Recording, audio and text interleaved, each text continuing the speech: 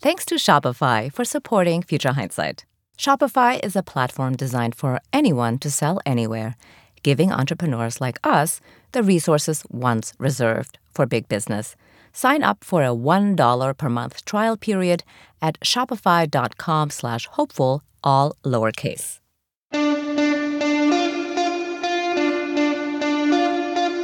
Welcome to Future Hindsight, a podcast that takes big ideas about civic life and democracy and turns them into action items for you and me.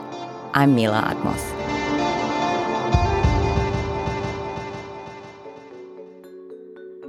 We're all too familiar with the fact that we are in the midst of a deep and already long-entrenched housing crisis. NIMBYism is making things even more complicated, and it appears to be getting worse, not better. While housing has always played out in local and state elections, it has now become increasingly important in national elections. Though we might disagree on what to do about the problem, I think that the words of Jimmy McMillan ring true. Rent, it's too damn high. We've had a few conversations on housing this year, from understanding that homelessness is a housing problem to learning the lived experience of tenants in New York City. In sum, it's clear housing is basically unaffordable for many Americans. Today, we're excited to speak to the leader of a nonprofit organization with 40 years of experience in addressing America's massive shortage of affordable rental homes, called Enterprise Community Partners. It's the only national nonprofit that does it all under one roof: solutions, capital, and community development. Shaun Donovan is the CEO and president of the organization and brings a wealth of experience to this topic. He was former Housing and Urban Development Secretary under Obama and served as commissioner of the New York City Department of Housing Preservation and Development in the Bloomberg administration. Welcome, Shaun. Thank you for joining us. It's great to be here. Thanks for having me. So let's jump right in. Describe the current crisis in housing, and how is it worse than it ever was? Well, I've been doing this about 30 years, starting in the South Bronx. I grew up here in New York City, and I would say the crisis has been getting worse over those decades. But during the COVID crisis, we actually saw rents increasing more than we ever have since we started keeping records. Literally never seen bigger increases, 18% increase in rent year over year. And I think what is different about it, beyond the numbers, is the level of homelessness we see on our streets. And so often the housing issues have been problems of the coasts or problems of big cities. Now, I was talking to a senator the other day who said, just kind of nonchalantly, well, our housing crisis in Bozeman, Montana. And it is really that the crisis is everywhere now. The depth of it is so intense that I think people across the country are starting to grapple with issues that have long been issues in New York or other places, but now it's really become a national crisis in a different way. It's interesting that you mentioned that the rents have increased so much, 18% in some spaces, and that there is a housing crisis in places like Bozeman, Montana. What do you think is the source of this crisis? And is it really specifically COVID, or is it well beyond that? Well, what I would say is we've had a chronic crisis for a long time. If you go back decades, we've seen that more and more people are paying outrageous shares of their income towards rent especially.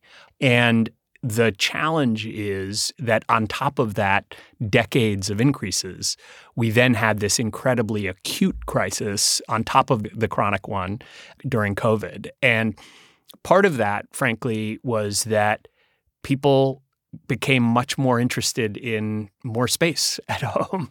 When you're working at home, you probably want to have something other than just a bedroom, right? And there was more and more demand for housing. But what we also saw was there was a short-term help for people with rent. They were able to stay in their homes because the federal government put lots of money into protecting people against evictions. But as that money is going away, you have rents that are still much higher than they were, but people's incomes are going back down in ways that are really challenging them. And the most visible crisis that you see out of that is the homelessness on our streets. But there's a silent crisis, too. Families living in shelters, people doubled up across the country, and people not putting food on the table at night or not being able to buy their kids the books that they need, or so many other ways that we always say rent eats first. Everything else gets put to the side because rents are going up and up. Well, speaking of rent eating first, in your mind, what is affordable housing? Now, I know that simply means broadly that it's the housing that you can afford, and that looks different in a place like New York or Bozeman or Detroit. But at Enterprise, how do you think about affordable housing? Well, we think about it in a few ways. The simplest way to answer that is we have a federal standard that people shouldn't pay more than 30% of their income, about a third of their income, towards their housing. So that's a simple way of answering the question. But we also really believe that it isn't just about the housing being affordable. It is also about the quality of the housing. Think about the depth of whether it's asthma or lead paint or a whole range of problems that come from where we live. It's also about your neighborhood. The truth about housing is that where you live determines so many things in your life, because when you choose a home, you choose a neighborhood, right? You choose where your kids go to school. You choose your access to jobs. Even one of the things we've seen, if your neighborhood isn't safe, if you don't have sidewalks, the ability to exercise, mental health, there's so many things that suffer based on the community that you live in. And so we look at it not just as the affordability and the quality, but also making sure that homes are part of neighborhoods of opportunity. And housing is the primary building block, if you will, of neighborhoods. Well, Enterprise's mission on the website is to make home and community places of pride, power, and belonging, and platforms for resilience and upward mobility for all. You explained all that much better just now, but in real terms, in practice, what does that actually look like to you? We are unique, really, in the world of housing because we work on it from all the different directions. And what do I mean by that? Well, we started 40 years ago when our founder, Jim Rouse, met a group of women in Washington, D.C., who started an organization, a nonprofit called Jubilee Housing. And they were an example of a whole movement around the country where community development organizations were coming together. People in their communities, particularly low-income people of color, were standing up oftentimes against the model of urban renewal, where the government was coming in and knocking down their neighborhoods. They were saying, we want to have the vision for our neighborhood. We want to rebuild our neighborhood. And affordable housing has to be good housing. It has to be affordable. It has to be quality housing. And so Jim Rouse was inspired by that. And to this day, 40 years later, one of our primary things that we do is to help these local organizations, typically nonprofit, be able to get all the tools that they need to improve their neighborhoods. Sometimes that means we bring them capital. We're almost like a nonprofit bank. Sometimes it means we bring them technical assistance. We bring them answers of how to build housing, how to access the latest technology for making their housing sustainable. We created the Green Communities Standard, which is the kind of benchmark in affordable housing for what it means to be green when you build affordable housing. But we also bring not just to local organizations, we bring to mayors and governors, we bring to Congress new solutions, innovations in ways that they can pursue new forms of affordable housing, better affordable housing, more effective affordable housing.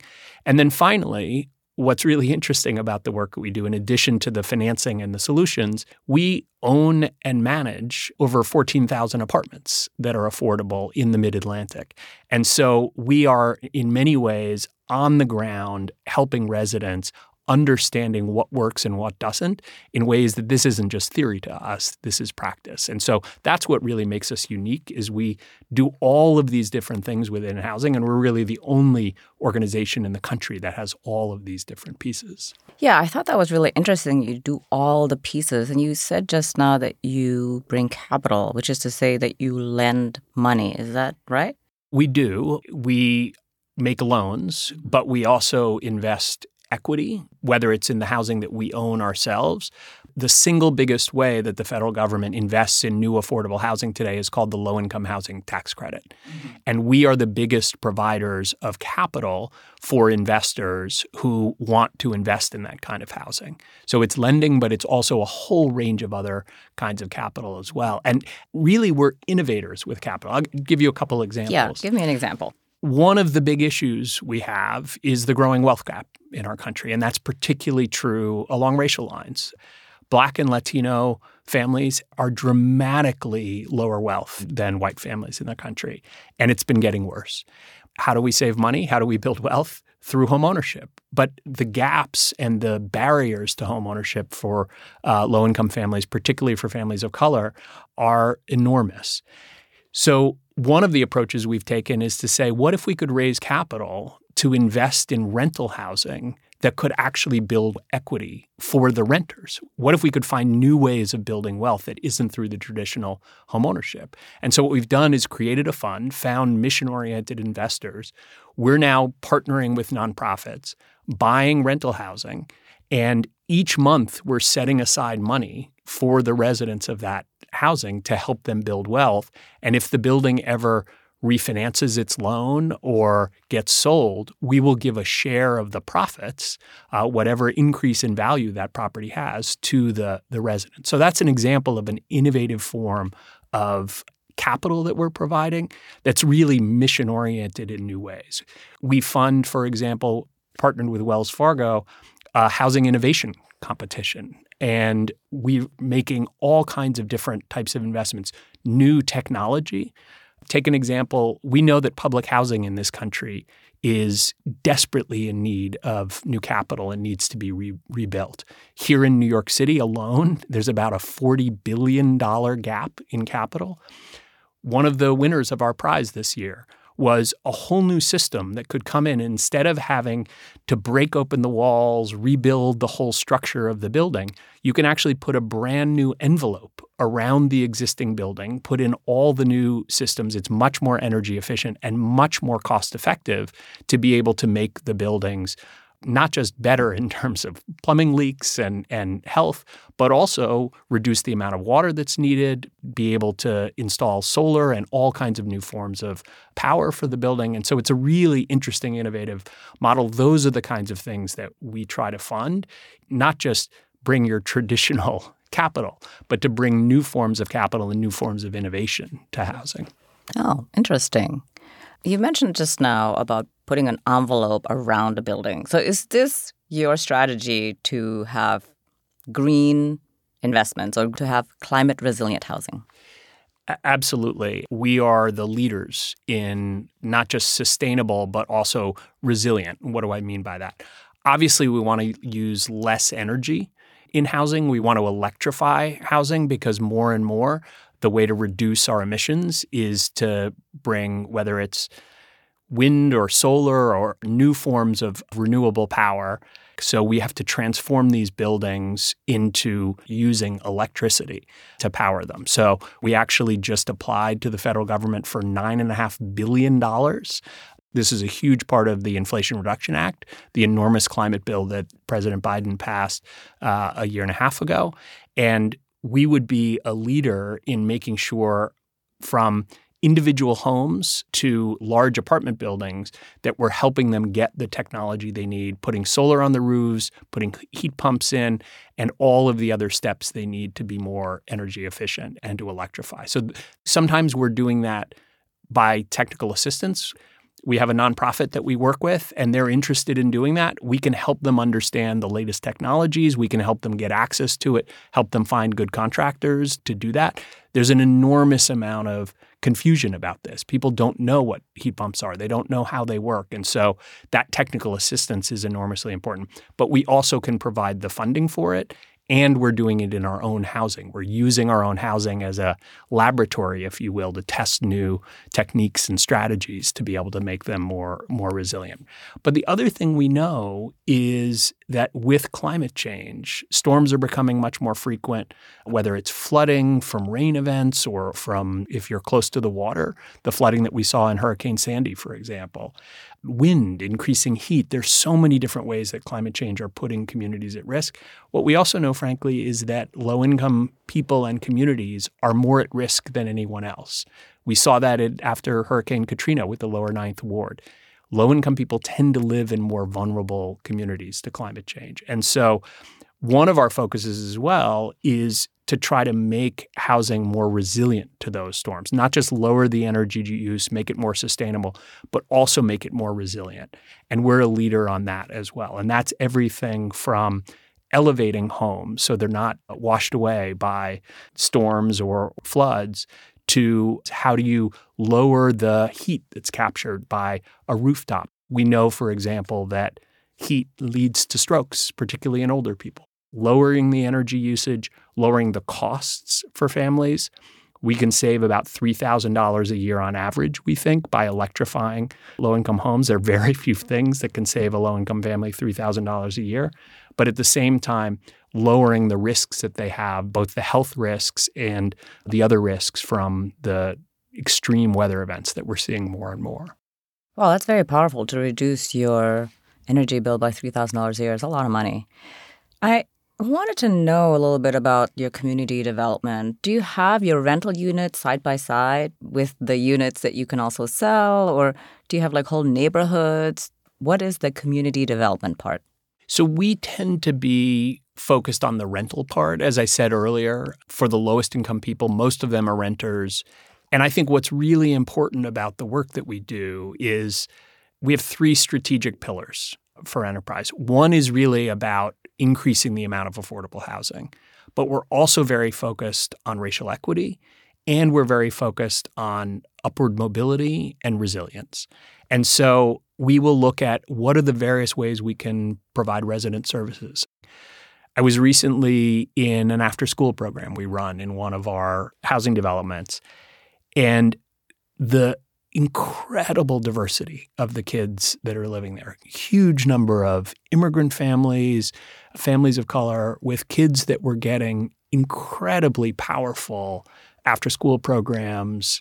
That's all part of the type of things that we do within our communities, because for us, it isn't just about making sure someone can afford to live in a place today. It's about what's the future for them? How do we create a future for the children, especially living in our communities, one that makes sure they are not going to have to live in affordable housing their whole lives, that they can get access to whichever communities they want to live in and to be able to build wealth in many different ways. We're taking a short break to hear about our sponsor, Shopify, and we'll be back with Shaun Donovan shortly. But first, Sherlock and Watson, Shaq and Kobe.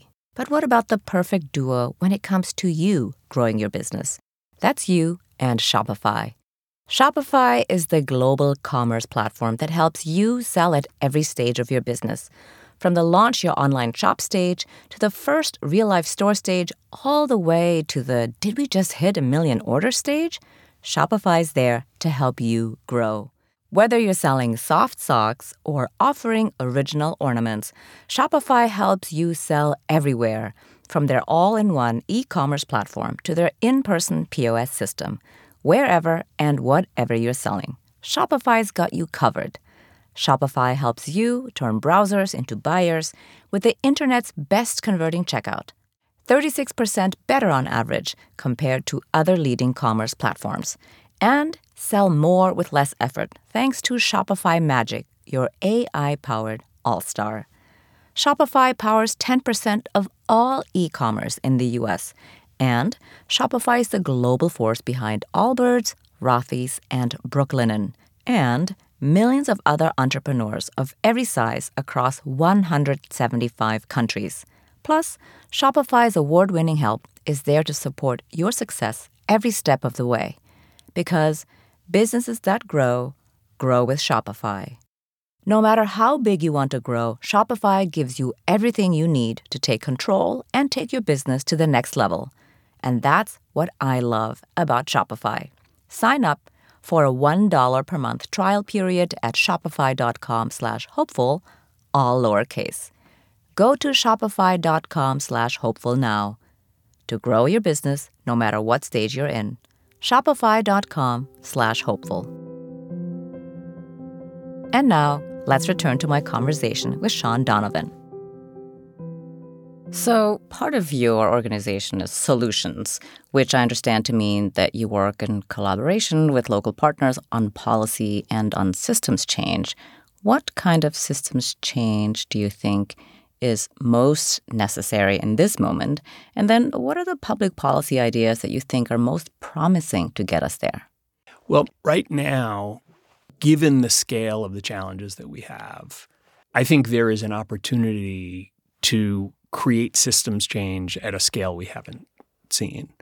And, my old boss, Barack Obama, used to say, a crisis is a terrible thing, but it's also a terrible thing to waste. And I do think the fact that housing has now become a challenge everywhere in this country, and that more and more people believe that there needs to be systems change, that we need to approach this in a different way, there is an opportunity to build at the federal level, but also at the state and local level, new solutions and policy change.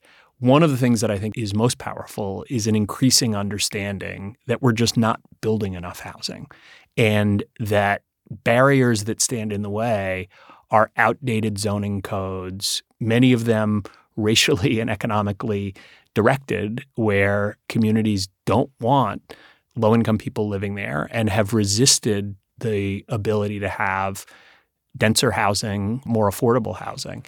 And we're really seeing that start to change. Zoning is generally controlled at the local level. We're seeing states and local communities stand up and say, we're going to create what's called inclusionary zoning rather than exclusionary zoning. That means when you build a new building, you could allow it to be a bigger building, but require, for example, that 20 or 30 or 40% of the housing has to be affordable housing.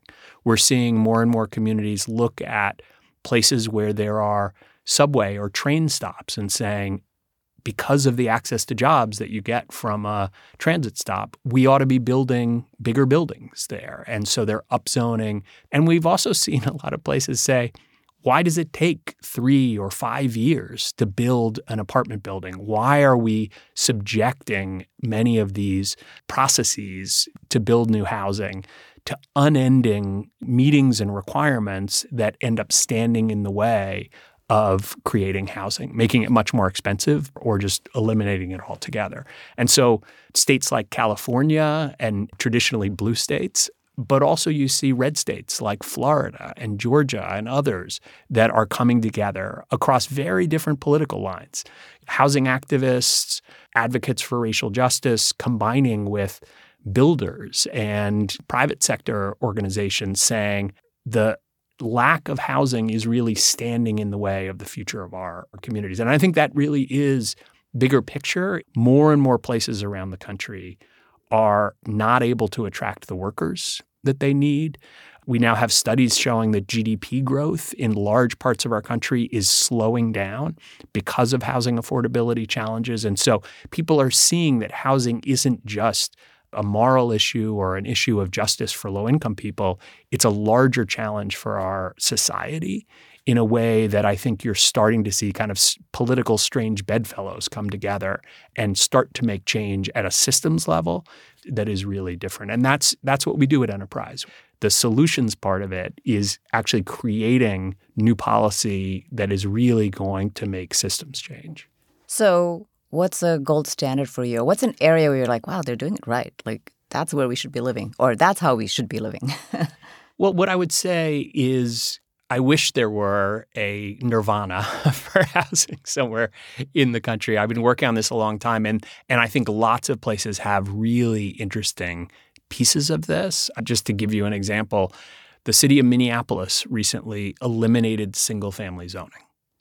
Eliminated it. Wow. First place in the country to do that. And that has started to make real change. But there are also more incremental ways that people are taking this on. Part of the problem here is the perception is when you hear affordable housing or you think about zoning changes, you're imagining you live in a single-family home and there's going to be a 20-story building next door to you. That's not really the way it works. One of the exciting things that's starting to happen in many communities is a really wonky sounding name, which is accessory dwelling units, ADUs. Basically, that's like a granny flat in the backyard. If you have a single family home, you can build a garage with an apartment above it.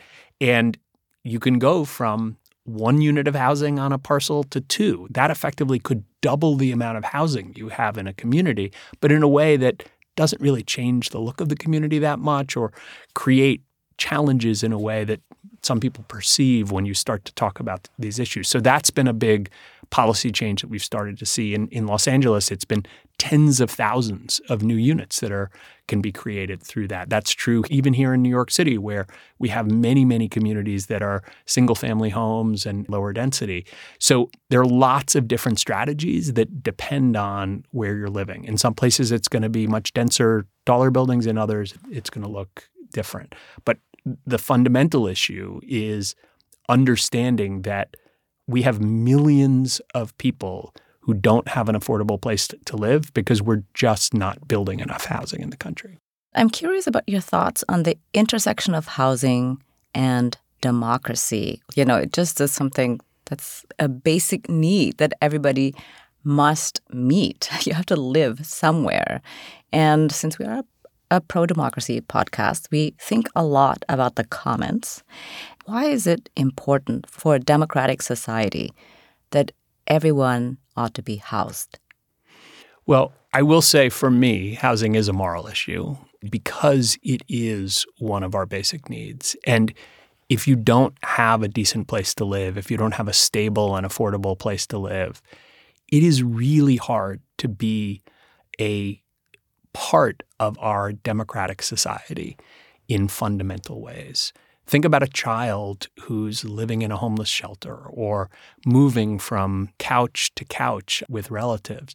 Think about the challenge. We saw them during COVID, the ability even to learn remotely. So many other things that are really hard to do, hard to hold down a good job if your housing isn't stable.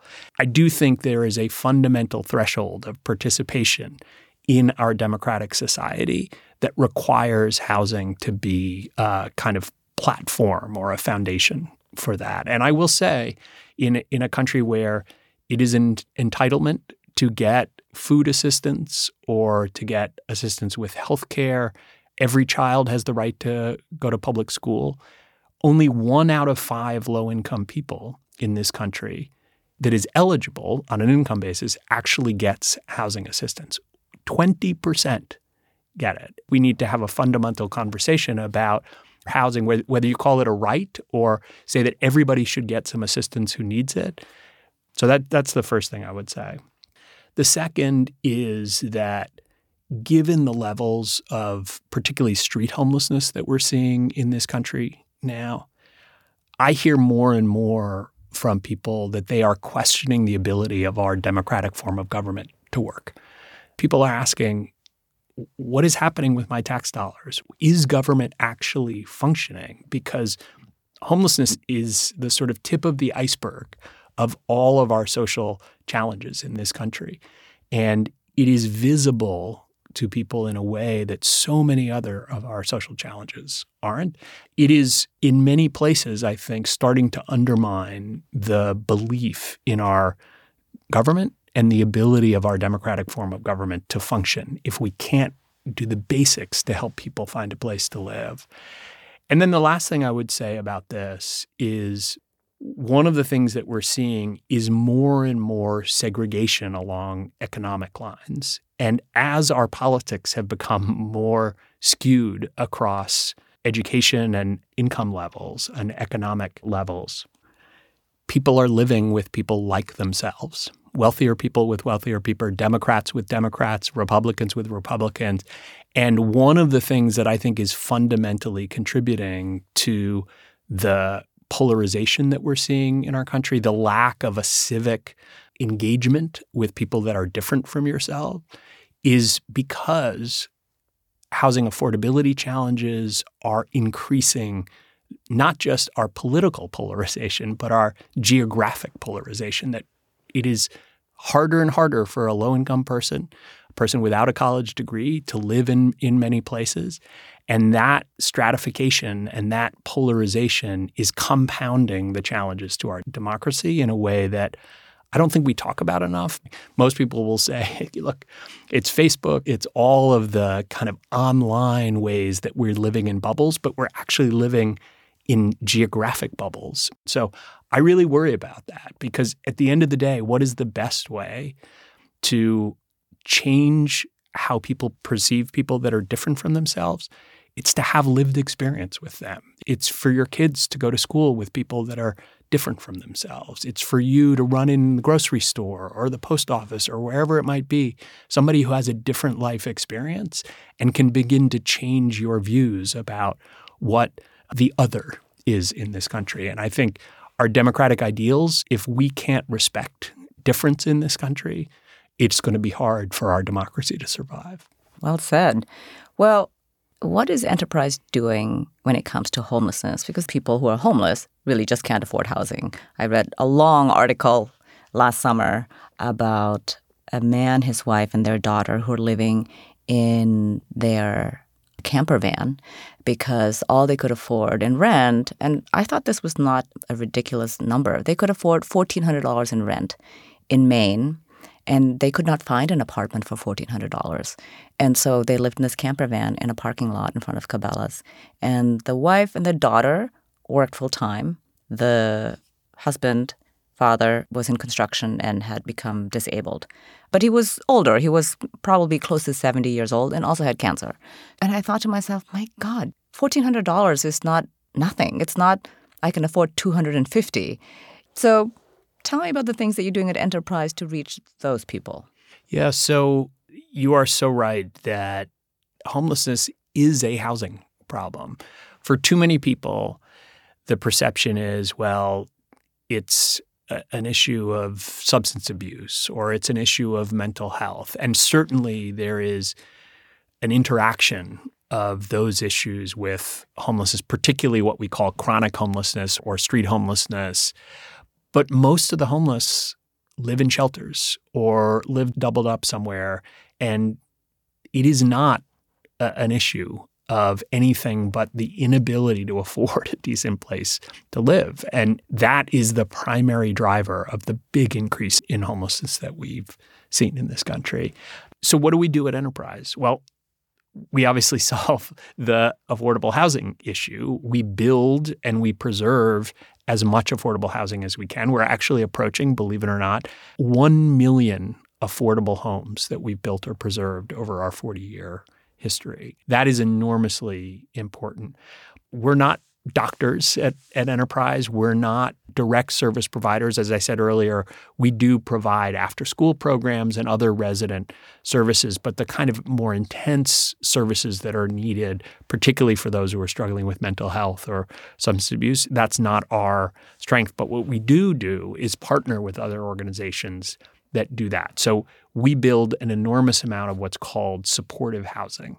Supportive housing is basically housing with on-site services that help stabilize the lives, particularly of the chronically homeless. And it works incredibly well. This is one of the things I will say that's really frustrating to me. When I was HUD secretary, I led the national strategy on homelessness, and we made enormous progress. We cut family and chronic homelessness by about a third. We cut veterans homelessness in half nationally during the Obama administration. We had over 100 cities and states that ended veteran homelessness, not reduced it, but ended it. We know that solving homelessness is possible if you have the will and the investment in doing it, and you have the right strategies locally. And the primary strategy is this supportive housing, especially for those who are living on the streets or have the most intense needs. And so in addition to just more affordable housing, which helps families at risk of homelessness not fall into homelessness, we also do provide a lot of supportive housing, working with community organizations that know how to provide the services part of the equation. And that has been a huge part of where we have made progress on homelessness in the past.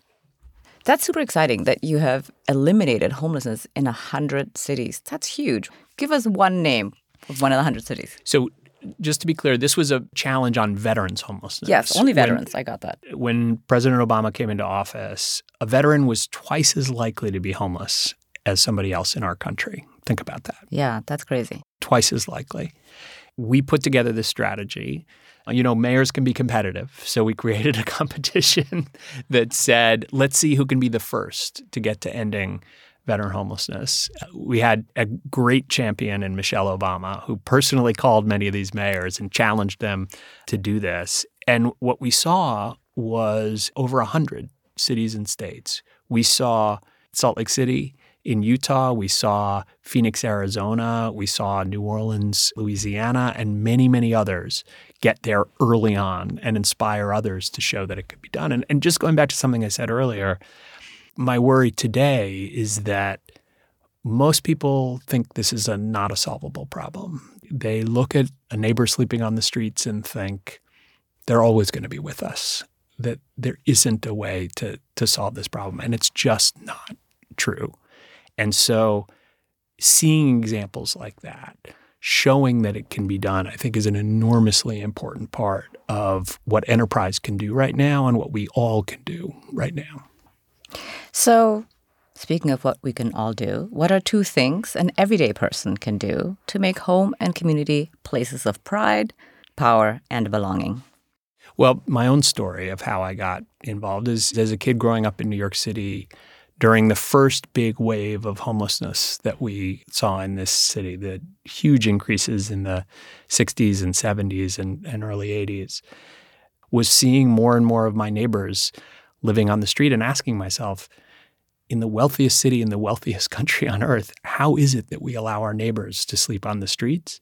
And it made me start asking questions. Is this a solvable problem? What can I do about it? And so when I went to college, I started volunteering in a homeless shelter. So one of the things I would say is if you're wondering where you can make a difference, try to change one person's life. Just be there to serve a meal, to talk to a person who's struggling with homelessness, because you can hopefully help change their lives.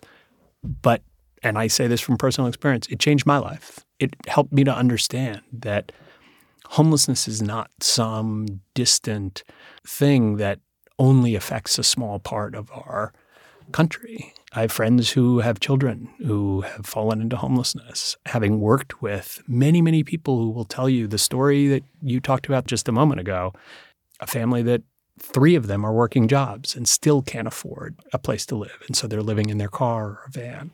Understanding those stories, I think, is a gateway, is a window opening into what's happening around housing challenges more broadly and can help open that door to understanding these challenges and to building bridges to people who are different from you, but not so different after all. So that's one thing I would say. The other I would say is get involved in your community. Obviously, voting is enormously important. Vote for things like inclusionary zoning or making more housing affordable. Go to a zoning board meeting. And instead of being one of those people who's saying, we don't want any new housing in our community, say yes. Be a YIMBY, as we say, yes in my backyard. And that, for me, is also very personal. When I started working on these issues, I started volunteering at the homeless shelter.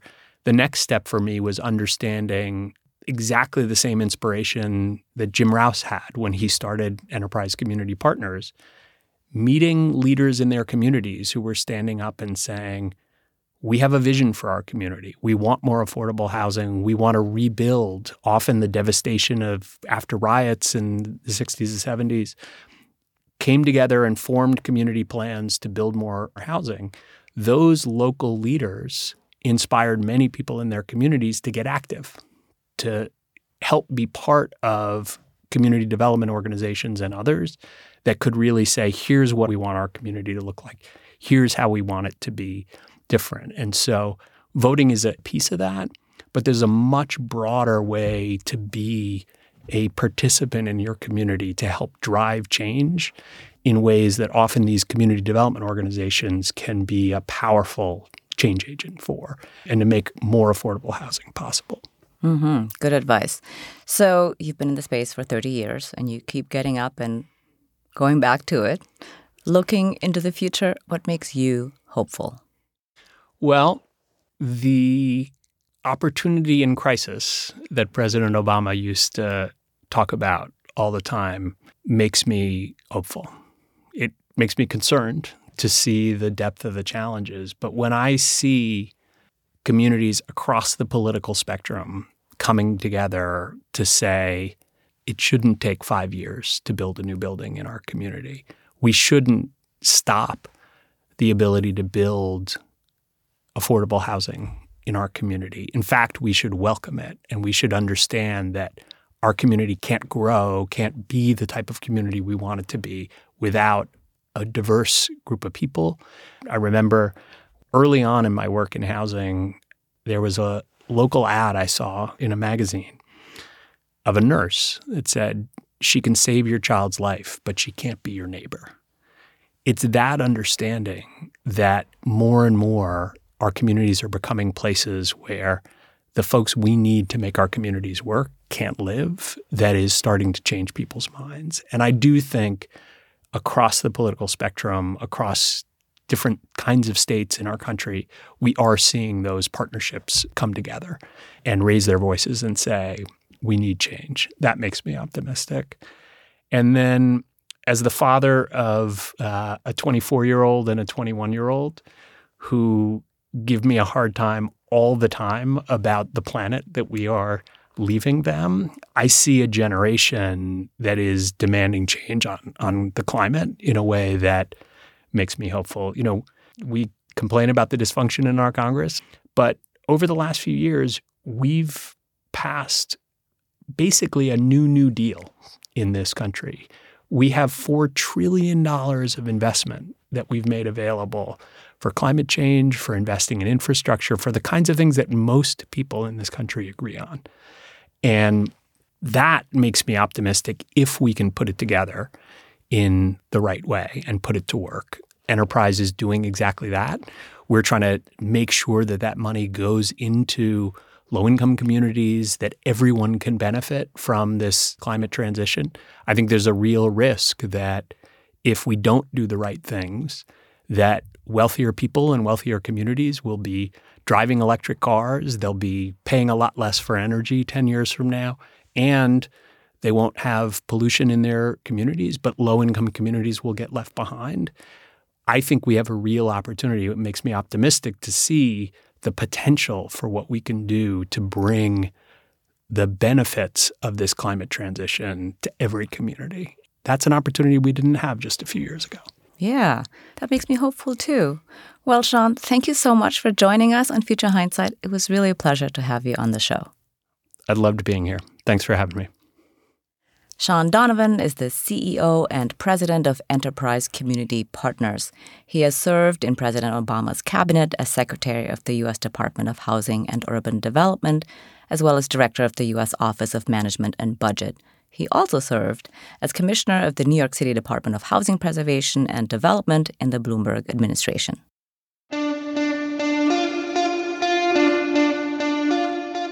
Next week on Future Hindsight, we're joined by Dr. Juliet Hooker. Her new book is Black Grief, White Grievance, which explores how race shapes expectations about whose losses matter. That's next time on Future Hindsight. Did you know we have a YouTube channel? Seriously, we do. And actually, quite a lot of people listen to the show there. If that's you, hello. If not, you'll find punchy episode clips, full interviews, and more. Subscribe at youtube.com/futurehindsight. This episode was produced by Zach Travis and me. Until next time, stay engaged.